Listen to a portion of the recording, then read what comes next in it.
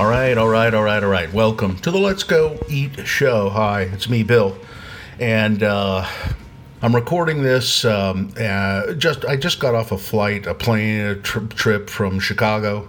Some of you might know that we meaning Radio from Hell, Carrie, Bill, and Gina, and our producer Richie. We were all the way in Chicago at a conference for radio people, specifically morning show people, and that was depressing enough. I'm too fat and I'm tired, but I'm going to record this intro for the Let's Go Eat show anyway because Dylan Allred, no relation. I say that for his protection. He wants me to do it, and he's pretty mean. He can be pretty mean. He's not related to me, but he thinks because we have the same last name, then he can just do whatever the hell he wants. Anyway, I'm going to record this intro for the Let's Go Eat show, and I'm going to make it simple. If you like wine and you like really nice people, you should be listening to this episode of the Let's Go Eat show. Or if you've thought, I've drunk wine a little bit and I just don't see what people like about it, but maybe there's something to it, and I like really nice people, you should also be listening to this episode of the Let's Go Eat show. Because it's a guy I met several years ago at Donovan's Steakhouse. He'll remind us of that in the interview. And he's one of the nicest people you will ever meet, and he knows a hell of a lot about wine. His name is Splishy Jimmy. Well, his name is Jimmy Santangelo. You'll find out in the interview why we call him Splishy Splashy Jimmy, and you'll find out a hell of a lot about wine and how he got to be where he is, and you'll find out a hell of a lot about the Wine Academy of Utah. It's the Let's Go Eat show, and I hope this is an acceptable intro, because that's all you're going to get. Here we go, Jimmy Santangelo. I'm not deafening you. No, that's good. It's been a long time since we've done this podcast.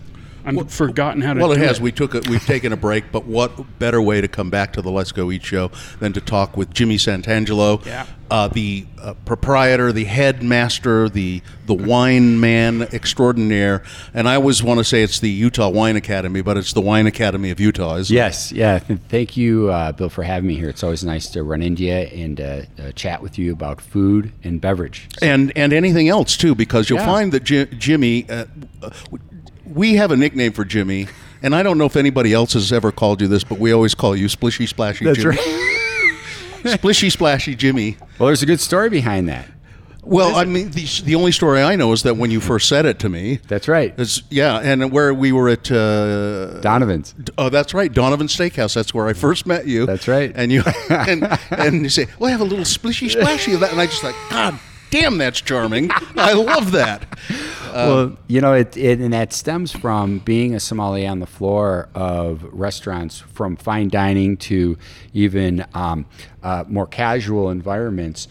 Wine can be pretty intimidating, and especially if you're the guy in the suit approaching. You're not the waiter, you're not the manager, you're this other guy that's only going to talk about wine. And you have to make it approachable. You must have made a decision somewhere in your sommelier career to be, rather than to be the stuffy sommelier, Yeah. No, sir. I think what you might want to try is this: to be the personable guy, the kind of sort of casual, kind of an entertaining guy. Did you make that a conscious decision? Or? I actually did, and it kind of came naturally. I found that my style was far more approachable, and I stood out because my colleagues were very serious. Yeah. They had all the points memorized. It reminded me growing up with hockey cards in Western New York, when you had the little playing cards for the hockey players and like baseball cards and hockey cards. Hockey cards were my big thing with the shoebox and everything. And there was always that kid in the neighborhood who had all the stats, who knew everything. And I just liked, the players and the charisma around it. And the cards are pretty. And the cards are pretty. Yeah, I like this color, and this one's cool, and this one's in 3D, and it reflects. And I found that was more appealing to me, the story of the winemaker, but also the experience that wine could bring to the table for the guests. When I cut my teeth in this field over 22 years ago at Stein Erikson Lodge, that was when I first realized what wine can do. Seeing people bring in a special bottle to open for their grandchild that is now 22 years old, graduating college, and that grandfather having such a big deal in a tradition. I grew up certainly with wine being an Italian Catholic family from Western New York, but our wine was out of a big jug, and in juice glasses. but at the same time, you were drinking it when you were 10. That's right. Right? Yeah, my cousin Melanie and I, it was our job on Sundays after going to church. We'd have the big family dinner, macaroni, and spaghetti and sauce, and we would have to set up the juice glasses. There wasn't a wine glass with a stem on it. No. These were all juice glasses, and we literally had the table. The kids' table was in the kitchen, and our responsibility was to splash a little wine in everybody's glass, but then in the kids' table, we put just a little drop in and fill it up with water. It was right. pink.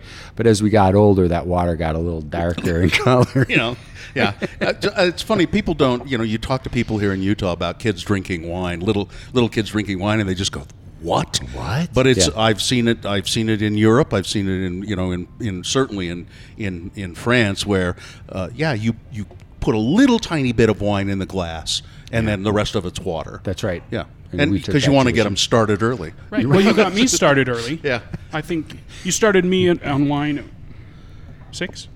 No, that was bourbon at 6. No, I just know all I remember about giving you any kind of alcohol when you were a little baby, Dylan, was you said, "I want to taste that beer," and I said, "You don't really want to," and yes, I do, and so I gave you a sip of beer, and you went, God, why would anybody drink this? It's like terrible. But somehow you've managed to drink a lot of alcohol since you've become of age. I don't know. So Yeah, but only since then. Yep. So Jimmy, being a sommelier, how did you stumble upon that? By the way, we should mention we're recording this at Trio in Cottonwood Heights. That's right. There's this tree. I've not been to this one actually. I don't think. Oh yeah. But there's a Trio down on 9th East, which is in my neighborhood, 9th East and about 6th South, I Yep. think. That's kind of my neighborhood Trio. That's where I've always gone. And then I didn't even realize there was another one besides that, and that's in Park City, right? Yeah, so we have the 3 locations. We've got the original in downtown Salt Lake, approximately 9th East and 7th South, Cafe Trio downtown, we refer to it as. Then we have the Cottonwood location that we're recording, and then we have our 3rd that we opened up last May at Kimball Junction in Park City, right at the off-ramp there. Right. And we're on the way to the outlets, so it's on that side. Sort of, I call it the McDonald's side. It's not in that Redstone New Park neighborhood. Oh, You okay. bang a right at McDonald's, and then we're right there. Bang a right at McDonald's. And then, and then we're right across from a brand new Whole Foods. They dropped in a mixed retail space of restaurant, business space, and then loft residential up top. So they really developed that area on the other side of Kimball Junction. Are all the Trios pretty much similar in the kind of things on the menu? And Yes, all the menus complement one another about 90-95%. And then there's those little, for example, at Cafe Trio Park City, we provide lasagna, nightly lasagna, as well as dinners to go, things like that. Dinner for 4 to go for mix, because it's much more of a seasonal environment. A lot of people traveling through. Sure, they may have the condo or townhouse with the kitchen, but got to cook again. What's this vacation? I'm already cooking. So we provide that, and the residents up there have received us very well. In fact, a lot of the folks that live up there are customers down here. They may work down here but live up there. So it's nice that we're in their backyard. Well, it's always good food. Jimmy, there's a pretty serious food situation happening on the table. Maybe we ought to get to that before on that the table kind of behind goes crazy. Do you want to maybe choose one or two, and we'll bring them over a couple at a time? That'd be great. Yeah, we can feature off of our stone oven, perhaps the center, and then the pizza. So we have our rosemary flatbread. Oh, now this is my kids when we go to Trio. Always have to have the rosemary flatbread. Always have to have it. Yeah, the rosemary flatbread, great. What we do is we bake down the goat's milk, the roasted peppers, tomatoes, caramelized onions, season the flatbread that we make here. We roll out and put in our 450 plus degree oven and bake that off. So it's a very, Trio is all about family, sharing, guests enjoying not only the balance of the ambiance, the food, but also the service. And that's what Trio's about. That's what Trio's about. There you go. See, I should have put a napkin in my lap. That's a good one. Yeah. This is our more popular flatbread. We also have a Trio flatbread as well as our Parmesan flatbread. The Parmesan flatbread's just the bread rolled out, touch of olive oil, the Parmesan cheese, and then we bake that off and slice it down into strips. Now, I'll warn you, Dylan, this is goat cheese. Thank you. And Dylan's not a big cheese fan. Not a big dairy guy. But we'll see. And then the other flatbread that we do is the Trio flatbread, and that's accompanied with 3 tapenades. We do a nice chickpea puree, pesto puree, and then an olive tapenade. I like the olive tapenade. Yeah, that's great. And my favorite. And what's really nice about a lot of, they're very shareable. They're intended for everybody to enjoy, but it also it pairs really nice with wines and off the beverage menu. Let's talk about some of the wine here. Now you've got 3 bottles of wine here at the table, but as we kind of get into that, I want to also explore the story behind why you became a sommelier, how that happened. I mean, you growing up in upstate New York? Did you? Yes. Yeah, Buffalo, New York. Yeah. And I don't know, you probably had a career as a longshoreman in mind, or or a hockey player, or a hockey player, sure, yeah, or a logger. My background, my family, I'm second generation Italian, so my grandfather came from Italy. We have his Ellis Island certificate framed. Yeah. Get really close to the microphone. You have he's the tenant since there. Passed away, but it's nice that my dad was first generation, I'm second, and growing up in a broken English speaking household, the Italian household, and food and family very predominant. My dad's dad, my grandfather, passed away when my dad was going into 8th grade, and he had to quit going to school to support the family and work. So that's a young age to have to take on that responsibility. And my dad's a successful businessman. What did he do? He was a barber, and he opened up hair salons. We had multiple salon locations in Buffalo, New York, and all the way up to our own shampoo line, the own product line. I got into hair replacements. He was highly motivated. And my mom had something to do with that. So I had... You will be highly motivated. That's right. But I grew up in a family-owned business, and a high degree of work ethic was instilled. And you worked in the salons? I did. I would, on Tuesday nights, we had what was called class night. We would bring the orphanages in and cut the kids' hairs, teaching the staff. And my dad would use those as training nights to improve his staff. And many of those staff members went on to still to this day have successful hair salons in Buffalo. Really? So it's really neat that, and he was okay with that. He was like, you know what, and I think that's where a degree of my not combination of work ethic, but also educational perspective comes in. Were the salons called Santangelo's? Yeah, they were a Santangelo hair salon. Yep. Yeah, yeah. And so, but you didn't go into the hair business. I didn't. I was. I learned how to cut, and I used that while I was in college to make some scratch while I was at school. You still cut? You cut your kids' hair? I color my daughter's hair. I don't cut anymore. I don't have. I dropped the shears, but you didn't keep your skills up. I didn't keep them up, but I do color my daughter's hair, and she loves it. She goes to Salt Lake Performing Arts, the spa. And so it's a lot of fun. So how did you become a sommelier? What did that happen? So my story, where it all began, was one summer I got in a little bit of trouble. So my dad wanted to teach me a lesson, and he said, you know what, it's been easy. You've worked only 4 days a week of your life every week in the salons. I'm going to get you. So he picked up the phone and he called a friend of his. It was Jimmy Gugoza or Jimmy, I forget the fellow's last name, but Jimmy Gugoza for until I remember it, he had a hot dog stand. And he said, Jimmy, my son, I need him to work for you for the summer. And this was my summer before going to the senior year of high school. And I worked the hot dog stand over the grill. Now, to put it into perspective, this is Western New York. It's about 85 degrees outside and about 95 degrees humidity, right? Yeah. I mean, so the last place you want to work is over a hot charcoal grill, rolling dogs. So this was my first time ever dealing with that. I had worked with the public in the salons and things, but this was different. And while I was rolling those dogs over the grill, I noticed when people came into this restaurant, very small space, they would immediately, and the line would right away go out the door, because you would order, you'd open the door, the counter was right there, the girl would ring you up, and then you walk down the counter, and you get your order, and you bill your order. So every time they walked in the door, they would look over, and I was like, what are they looking at me for? What am I doing wrong? Well, they weren't looking at me. They were looking at the grill, how many dogs were on. How long is their wait going to be? How long do they have to wait for their dog to get grilled?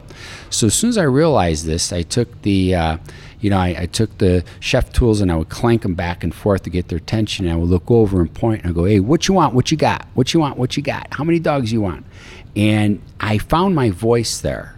And I was able to notice that it would lessen the anxiety of the guest coming in of like, oh man, how long you gotta wait? All of a sudden you got this wise guy kid on the grill barking at you, finding out what you want, and this banter between the customer and me began, and it would make it lively, it added value, and that was my first notice of hospitality, of those in-between moments of when somebody comes into a restaurant.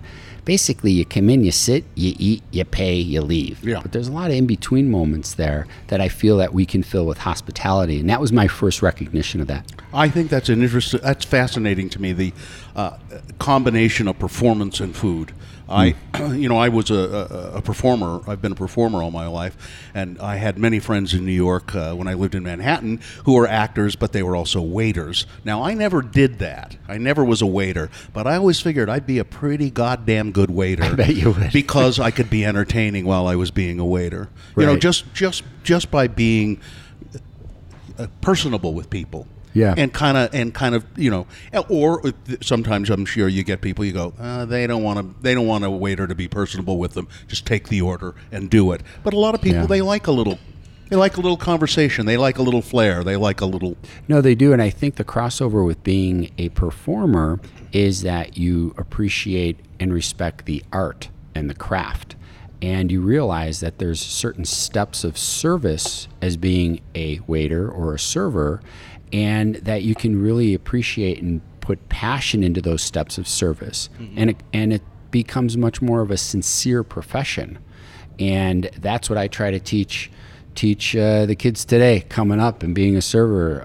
We're seeing lower and lower attrition rates. Naturally, people that come into the field, I know I'm only going to see people in the restaurant that work for us or servers. It's only about an 18-month gig, 36-month gig. They're in between something. They're in transition. But you're seeing that lessen and more people making this a profession. It's interesting. I was just thinking about this restaurant. I just went to this restaurant, and you'll know it. And that's no problem in mentioning it, I'm sure. Went to Stone Ground. Oh, yeah.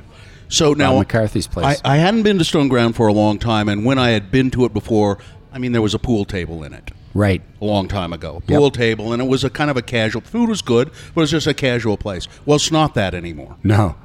It's I wouldn't say upscale, because the food was not that expensive, but it was really good, kind of. You could describe it better than I, but my point being, every single person, every server had an act. They were, and I think it must be, okay, you're coming in here, who are you? Develop your persona as a server. Sure. Your costume, They got a good team there. Bob McCarthy's the owner. Justin Shiflett's the head chef, formerly of the Metropolitan Restaurant many years ago. He's been there for quite a while. The food was Justin, great, by the way. Fantastic. They got an excellent wine program. Perry Meady's one of my mentors in the wine field here in Utah, runs that program. And you got Nick, who's the bartender there. And they do a really good job. They're all serious about what they do. And, when they arrive to work, they leave whatever's going on behind, and I think that's the key. You got to be in the moment. Yeah, these servers are not the people who are just in it for 18 months. These, you can tell, Right. these servers are people. This is what they do. Yeah. This is their job. I mean, some of them will come and go, but this is their job, and it's a better experience for the diner, and it's also, they make more tips that way. Speaking of servers, should we have try Spencer and- grab us another thing? What else? What else is going to? Who's Spencer? Spencer is a assistant producer of the Let's Go Eat show.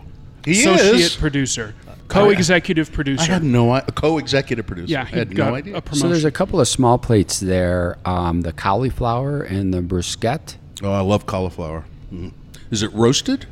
Yeah, so we roast this, a little cumin and little pepper, some micro herbs there. Yeah. And we also have cilantro yogurt sauce. That's this reduction here. Yeah. So very nice, light, And delicate what dish in kind the of peppers are summertime. these? Piquillo, and what we do there is a little bit of pine nut should be on there as well. Yep, So I if you see have a 'em. nut allergy. But this is a real nice dish. You know, it's a seasonal item, and it's a nice dish for the summertime on the patio. Goes great with some white wines. And what we feature here is an unoaked Chardonnay that I have here presented by Saracena Vineyards out of Mendocino, really North California. Now, Chardonnay is one of those grapes that is like a blank canvas to an artist, is what Chardonnay is to a winemaker, in that you can really take it in whatever direction you want. You can make it very colorful with some oak aging, or you can keep it nice and clean by keeping it in stainless steel or maybe some concrete tanks, and really keep that citrusy, raw, crunchy orchard fruit that Chardonnay can have in cooler climates and unoaked. Or you can have it nice and buttery and oaky, and this is an unoaked one. Unoaked. Chardonnay simply describes the grape. So Chardonnay is the grape varietal, that's right. So other grape varietals such as Pinot Grigio or Sauvignon Blanc on the white side of wine. On the reds, your popular ones, Pinot Noir, Merlot, Cabernet Sauvignon, and many times the grape varietal will appear on the label, such as it does with this one. And which one is this? And this is the one, Saracena, out of Mendocino County. Okay. On it, and it even says right on the label, unoaked. So it's really telling you a this one? style. Yeah, and that's that one. Can you get that? Take a sip of that. By the way, if you go to Let's Go Eat Show on Facebook, and we'll have a photo album with pictures of the wine and the foods Great. on there. Excellent. And those peppers are just the right hot. Yeah. They're not too hot. They just leave a nice little burn on your tongue, but Nice. And that cilantro yogurt is that contrast to really bring it down. Then you got that nice texture of the cauliflower. that's great. That wine is great. Again, it's, what is it called? Saracena? That's the winemaker, the producer, and it's up there in Northern California, and Chardonnay is the grape varietal. And what would that bottle of Chardonnay cost? This is in the $20 range, under in the teens. This is a wine that we feature by the glass here at Trio, and we like to keep our wines seasonally appropriate. You'll always have a Chardonnay on the list. However, we like to have our unoaked Chardonnay and then one that has a touch of oak. So if you're a Chardonnay lover, you can have 2 or 3 different styles of Chardonnay to really pair and match your meal throughout the course. It used to be, this cauliflower is excellent, by the way. Very good. It used to be that Chardonnay seemed to me it was always oaky. Yeah. It just always... Popular style, yeah. Is that why? I mean, just you'd order a Chardonnay, you go, oh, it's oaky. And then it got to a certain point, and by oaky, it really, in fact, tastes like wooden oak barrels. Yeah, the flavor profiles, the characteristics that you receive when you age a wine or soak a wine, if you will, in an oak barrel, you're drawing out the vanillins, the vanilla, the coconut, the dill. Now, if you have an oak barrel, you can even fire toast it. And so you actually apply flame to the inside of the barrel, those staves, so it looks like charcoal. You're like, what are you doing there?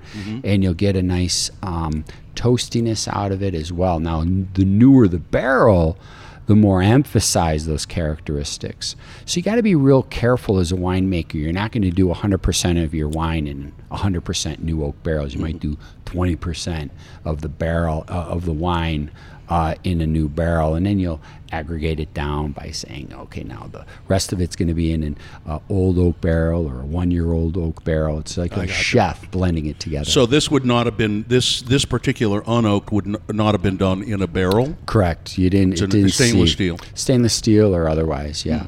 It's really good.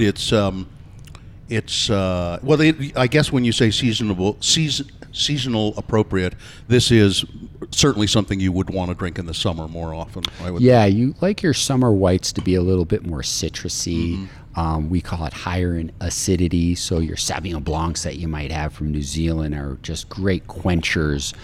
You're typically not eating as heavy foods in the summertime. A real rule of thumb is when pairing food and wine, you want the body style, the perceived weight of the wine to match the weight of the food.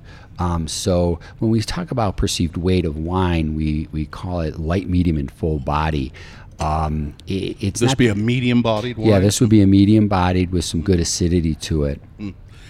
So where did Jimmy Santangelo pick up all of this knowledge? You were grilling dogs, and then you decided to go into the hospitality industry. So I came out here for college. I had an uncle out here, and I would continually visit him when I lived in South Pasadena. I would visit Salt Lake, and I ended up wanting to continue my education in upper level, so I went to the U, and I moved out here. And it was at that time at the university was a quarterly system. So we had 3 semesters in the standard 2-semester year. So my schedule was going to change quite a bit. And my uncle Pete said, hey, why don't you go check out Stein's? They, work at the restaurant. I'm like, the only restaurant experience I have was grilling hot dogs so many years ago. Yeah. So I went up there and I got a job, and I lived down in Salt Lake. So it was great. I could escape Salt Lake, the college thing. And were you into skiing and stuff? Into skiing, but I was so busy with school. I wanted to really do well, and I owned a home, so I had roommates, and I went up there at Stein's, and it really taught me. It really applied all my desires of hospitality. I drew on my hair salon experience, and I drew on all my experience in life. And I was only 24 at this time, 25. What were you majoring in college, by the way? Behavioral sciences. Okay. I wanted to get into as a therapist and things like that. I thought it was cheaper to become a therapist than to go to a therapist. Yeah. So I okay. Yeah. Good. That 50-minute hour for myself. That's practical. But at Stein's, really great training program, great food, and the guest experience. And that's when I saw the impact of what beverage can do, particularly wine, to a family, to an evening. Because mind you, my red wine, slightly watered down, was my experience of wine and food. Just came hand in hand. I didn't realize there was all these different wines from all these different countries to go with all this different food. So you got fascinated with that. Got fascinated with that. And who trained you? So from there, I started to really get my chops going as a professional server, and then moved to the Metropolitan Restaurant in Salt Lake. Right down across, practically from, it's just down west of Squatters. Yeah, it's now a different restaurant, Vulters. Vulters, yeah. And Karen Olson was the owner there at that time, the Olson family. And 5 to 10 course tasting menus, very formal. And you're as good as your wine list. So after the 2002 Olympics and during the Metropolitan days and at Stein's, we'd have tastings, wine tastings and things like that. But to be honest, it went in one ear and out the other. And I was able to reflect what we had on the wine list quite effectively, but it stopped and started there. When I relocated, when my wine chops really came about, was when I relocated to Atlantic City, New Jersey, just after the 2002 Olympics. My wife and I had to relocate there for a loan payback for her career. We were planning on being there 3. I say I had to do 3 to 5 in New Jersey and got let out on good behavior. No, wait a minute. You had to do a loan payback. You didn't borrow money from the mob, did you? I don't want to talk about it. Okay. All right. Yeah, we got to move back to New Jersey. I'm in debt. Got the VIG.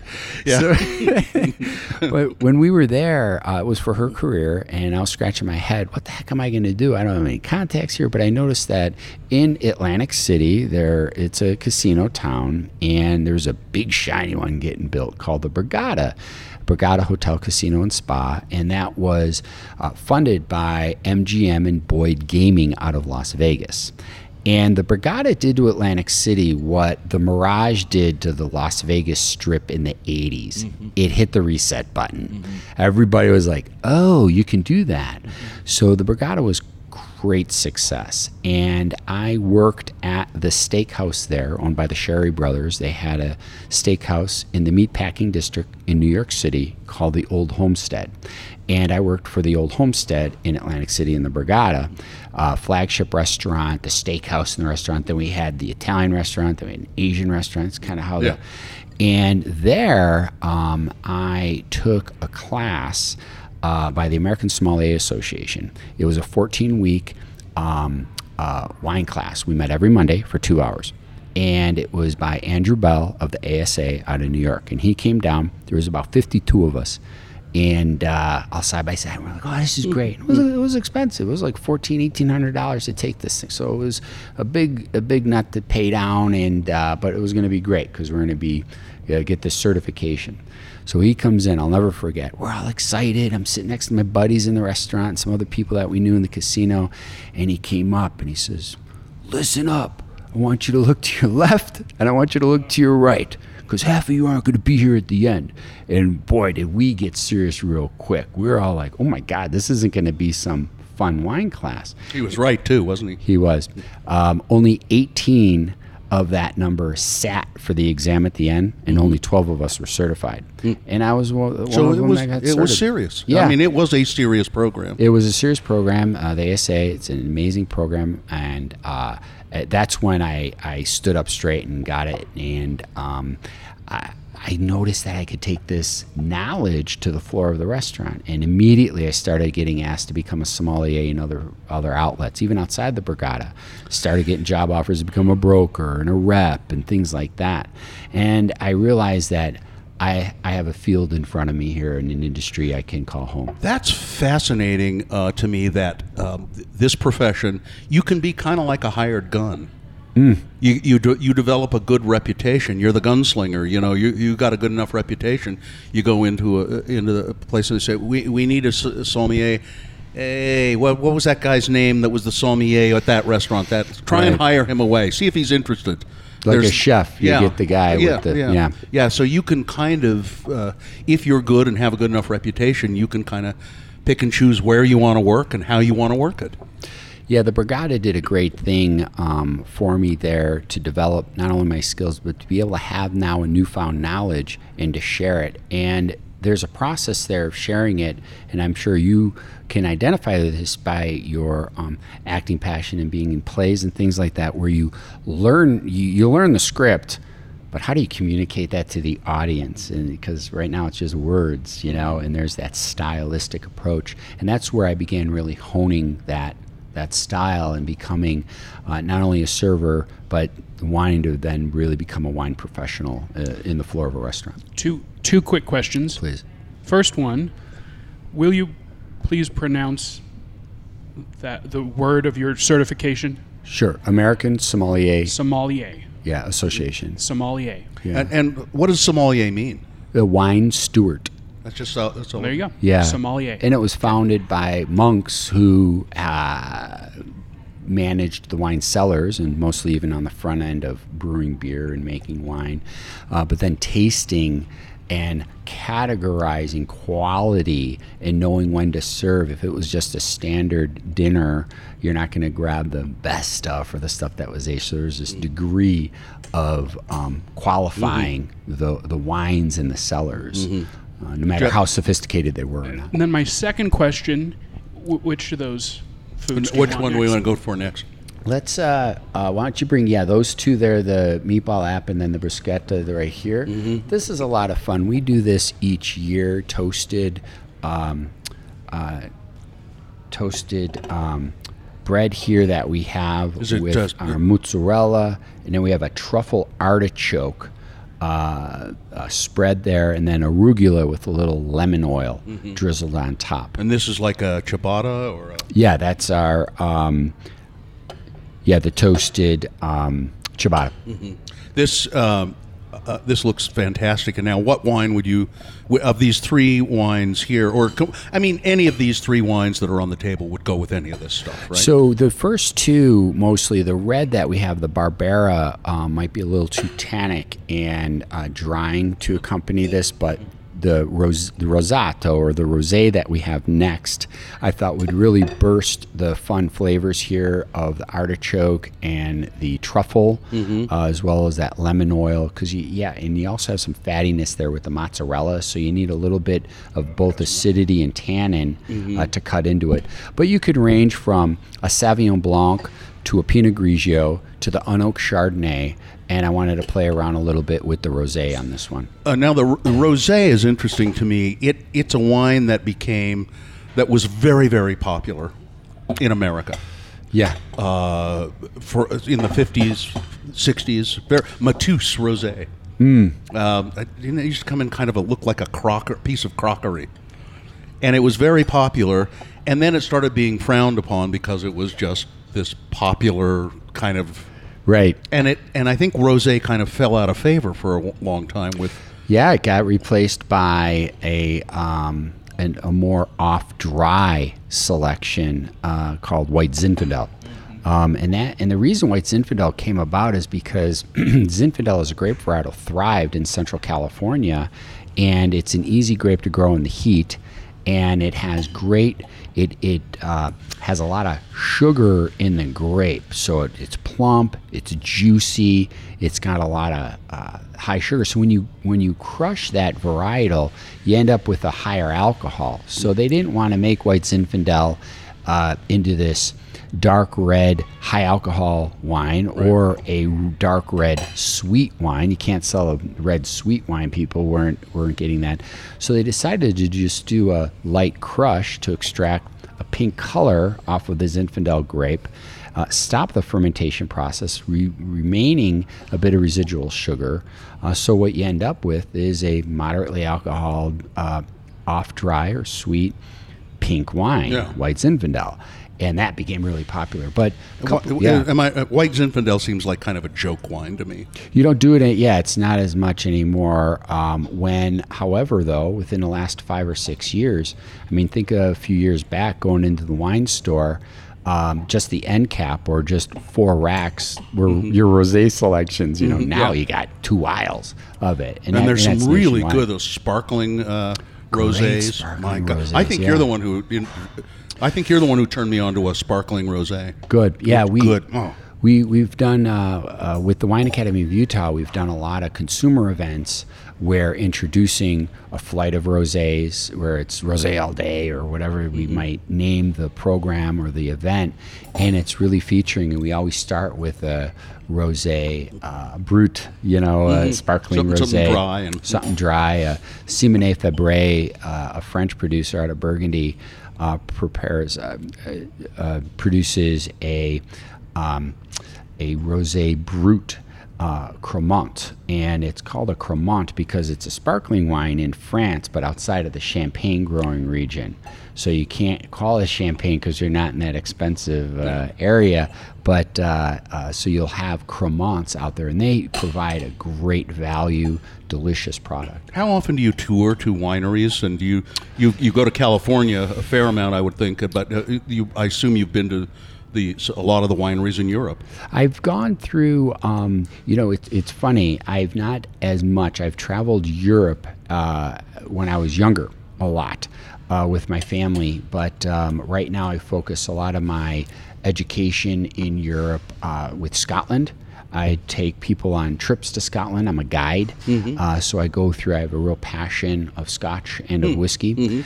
Here in the States, though, this summer I toured the Finger Lakes wine growing region in New York, and there's a lot of great wineries there. Forge, Riesling, I did there, as well as a number of others.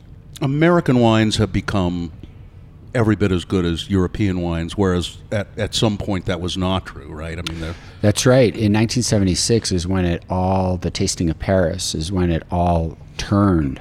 The California winery was thriving in the late 1800s and early 1900s, but phylloxera, a little bug that came over from Europe, kind of gave us a bump in the road, and then killed the vines. Killed the vines. But as soon as we managed to get out of that, prohibition occurred in the early 1920s. So they converted a lot of the vineyards into walnut groves, into orchards, almonds, and even just cattle grazing. So a number of the wineries. But then as soon as 1933, as soon as Prohibition finished, that's when you saw more of the modern names today that you see on the wines reestablished. My only knowledge of that this exists comes from Parks and Recreation. But did you watch that show? Periodically. The end when he opens his restaurant. Anyway, there's an episode where April goes to they're trying to get certified as sommeliers, and then April goes to the competition and sabotages it. Anyway, are there sommelier competitions? And have you ever done one of those? And what was that like? So becoming a sommelier, there's a few programs. There's the Wine and Spirits Education Trust, or the WSET, and that's becoming a master of wine. Then you have the Court of Sommeliers, which is where the movie Somm comes from and things like that. Mm-hmm. And I compare these two programs to skiing versus snowboarders. You're basically both up on the hill with something strapped to your feet going down a snowy aspect. But clearly there's a difference in approach and technique and things like that. I have disciplines in both, in addition to that ASA I spoke of earlier. And I'm an instructor, and I certify people in the Wine and Spirits Education Trust. It's a bit more collegiate. You get a textbook, a study guide, glassware. There's different wines, a PowerPoint presentation, 8-week program. Where the Court of Sommeliers, to put it in, when I sat for this was just the level 2, when I sat for the level 2 in Denver, you go through 3 programs. It's written, blind tasting, and then what's called a mock service, where in front of a master sommelier, you have to perform. So it starts at about 8 a.m. or 9 a.m. and you have your 2 wines in front of you, your blind tasting. So you have to sit and you have to just 2 liquids and glasses, and you have to rate them fairly accurately. What are your criteria? There's a format, so that you assess the site, the aromatics, the flavors, the palate, and then a final conclusion. So you're really trying to narrow it right down to, this is a Pinot Noir from Northern California, within 1 to 3 years of age on it. And you can do that by tasting it. Yeah, by sight, by aromatics, and you have to do the whole process. It's a very systematic approach. They ever try to roll you a 8 ball, but it's a jug. It's a jug wine of a mixture from Gallo. They do that in an episode of Bob's Burgers. They're doing a wine competition, and his wife pours in the spit bucket wine. Mm-hmm. Oh my gosh! So when taking this in Denver, we're all it's just a group of people who don't know one another, and you're in this lobby waiting to go in to sit for the exam, and then take the written and everything, and then you get handed the piece of paper of when you have to come back and do your mock service. And the mock service is interesting. It's 4 people generally, depending on the size of the group, and I had to go into my in the way that the idea of it is the master sommelier that you approach mock service. We as a group pulled sparkling wine service. You either do that or decanting a wine tableside. Mm-hmm. So we all pulled as a group sparkling wine, and it begins where he's sitting at a table and you approach the table like you would, and it's pretend service. It's all make believe. Mm-hmm. And he has pieces of paper at the other chairs. It says male, female, female, because there's a way that you're going to have to deal with that. And he begins it with asking you questions. The whole goal of his is to ask you questions to the level of your incompetence. So he's trying to weed you out. So like I do with you all the time. I was going to say that's a lot like your parenting style. Yeah. It usually is one round. That's exactly how I parent. One round of questions for most of us already. Kids. Taps out. Yeah. That's it, Dad. I'm out. Yeah. That's fascinating stuff. To me, because it's. I think people assume it's a joke sometimes when a wine expert or a sommelier, takes a sip of wine and they go, This is a Northern California. Well, and that's I'm getting notes of leather, tobacco.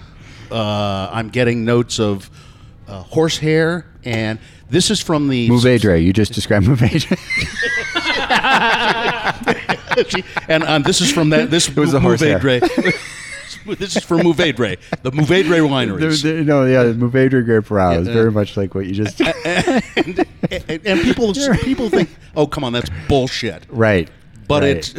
There's licorice in there. And, but you can do that. Well, I think we're coming full circle of where in my career I had to decide. We have two types of sommeliers on the floor of a restaurant. The one that will be, oh yes, have you been? Does anybody use those little silver cups around there? Testavines, no longer. What are they called? Testavines. Little silver cup you wear on a chain. The sommelier wears on a chain around his neck so that he can taste the wine before you do, right? Yeah. So you don't taste the wine before people. What are those there? So this is a classic of Cafe Trio. This is our trio Polenta? meatball appetizer with creamy polenta, all made here on premise. Our meatball is a blend of various meats. We go through Wasatch meats. We have them prepare the meat to our grade, but then we season here on premise, making the meatballs. We've gone through, it was a lot of fun. Some guests, I know they're a fan of us when they say, hey, this used to be one big meatball, remember? We used to have it, as one large meatball, and it's the same amount, but we feel that the flavors come through a little bit more with this single, rather than the three, but it's all styles. And then this would be the... This is a fun wine. I got this wine. This is by a great producer. This is a Barbera grape varietal, and it's from Piedmont. It is the wine growing region in Italy. And Italy names their wines on the label by either the grape varietal or the place it's from. This is Piedmont is the region. Barbera is the grape varietal. In Piedmont, this is where you'll also find another grape varietal called Dolcetto and another grape varietal called Nebbiolo. Nebbiolo, though, when grown within the boundaries of both Barolo and Barbaresco, they put Barolo and Barbaresco on the label. And now that becomes a bit more laws are applied, yields, alcohol percents, aging in both barrel and bottle, things of that nature. This would be a kind of like a wine. Compare it to a wine that people are a little more familiar with, like a Pinot, maybe. I would say it's a Pinot Noir with an attitude. It has that little bit spicier, a little bit drier, a little bit more acidity on the sides. We usually don't talk about acid in red wines, but in Italian and Spanish wines we do. It's a factor. And in this Barbera, it's kind of this tart cherry, tart raspberry thing going on with it. Yeah, and when you describe that, it starts to come through, and you taste that, and it's but I can still taste fruit, and that's one of the thing.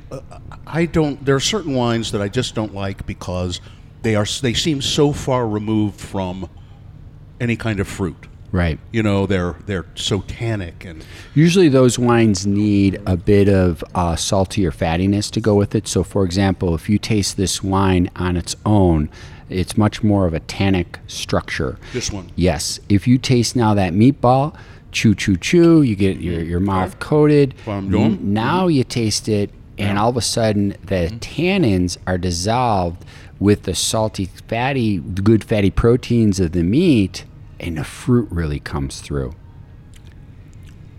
You're absolutely right. Some wines are very much food wines, such as Italian wines. Italian wines aren't the ones that you're going to have out on the back patio. That's why you need a little antipasta, you need a little meats, you need a little cheese, you need something to go against it, and it really softens those tannins.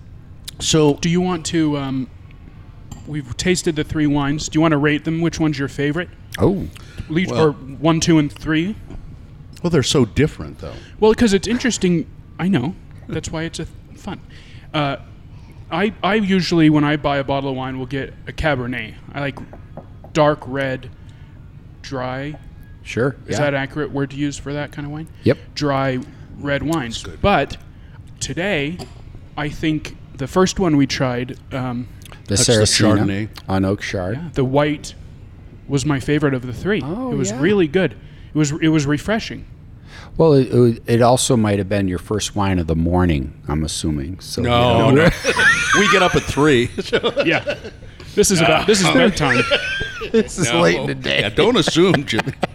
Well, normally alcohol gets better the more you drink, but it was anyway. That was just really cool. Cool, yeah. Because I've always kind of been like, don't even give me rosé or white wine. I find when I'm on the floor of a restaurant and interacting with guests, someone who's been a longtime wine drinker, they'll say, it's weird. I've had California Reds. I got a deep cellar. I have hundreds of bottles of wine in my cellar. I've loved the big red, jammy, tannic wines from all over the world. Now I'm into white wines. What's going on? And I say, your palate's so sensitized. You've been battling all those tannins for so many years, trying to break through to taste that fruit and character, that here in whites, especially say white Burgundy, a Puigny Montrachet, a Chardonnay that has a touch of barrel fermentation, all that character's right there in front of you, and their palates just appreciate it. And it's really neat to see that a lot of people are enjoying the broad range of wines available to us. There's like never nothing before. that can beat a chilled, pretty chilled Sauvignon Blanc on a hot summer day. Yeah. And you don't even have to have food with it, or maybe just a little, maybe some nuts or something. Right, And just to taste that wine while you're looking out over your backyard or something, and It's great. and you're sort of drinking the environment that you're in a way. Yeah, You know it what I really mean? reflects. Yeah, the sunshine, the vegetation around you, everything's fresh. And you can taste that. Now, obviously, the grapes were not grown in your backyard, but all of a sudden it becomes part of your backyard, or a part of your, because Sauvignon Blancs can have a little grass flavor to them. Yeah, the grassiness and Yeah. the hay and the bell pepper. That was beautiful. Well, thanks. I mean, I That was was a that little was nice. poetic there. So, Jimmy, when so all of this knowledge that you have is just it's staggering. So you do the Wine Academy of Utah, and that's not just for people who are interested in becoming professionals, right? That's right. We have a variety of programs for both the consumer or the wine enthusiast as well as the professional. The professional track, we offer level 1 and level 2 award in wines and spirits. The Wine Academy is what's called an approved program provider with the Wine and Spirits Education Trust out of London in the UK, and we certify people on those various levels, in that you receive a lapel pin and a printed certificate. And it's very important. Not only, it's one of the few things you can do in the hospitality field to progress your knowledge and to show your expertise in something. So I'm really proud to be able to bring that to our community here in Salt Lake and our surrounding community. The consumer events are so much fun. The consumer events are great. We provide not only wine tastings at locations such as Gallivan Center in downtown Salt Lake, all the way up to wine dinners at the Leonardo Museum, where we do 5-course tasting menus, as well as other locations around town.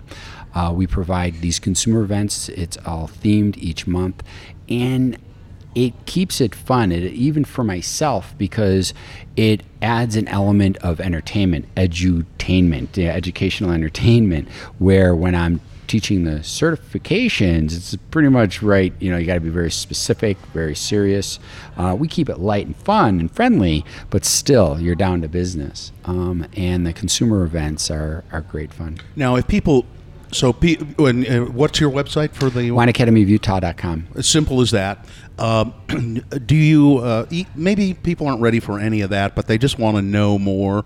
Do you do stuff like with a newsletter or anything, or something? We do. We have on a monthly basis. I always social media is huge right now. Social media, naturally, whether it's Facebook or Instagram or Twitter, we really keep the public as involved as possible and educated as much as possible.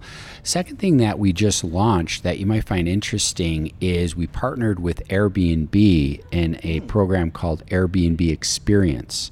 And the experience I'm providing, I was contacted by the Visitors Bureau here in Utah, the building across from the state capitol.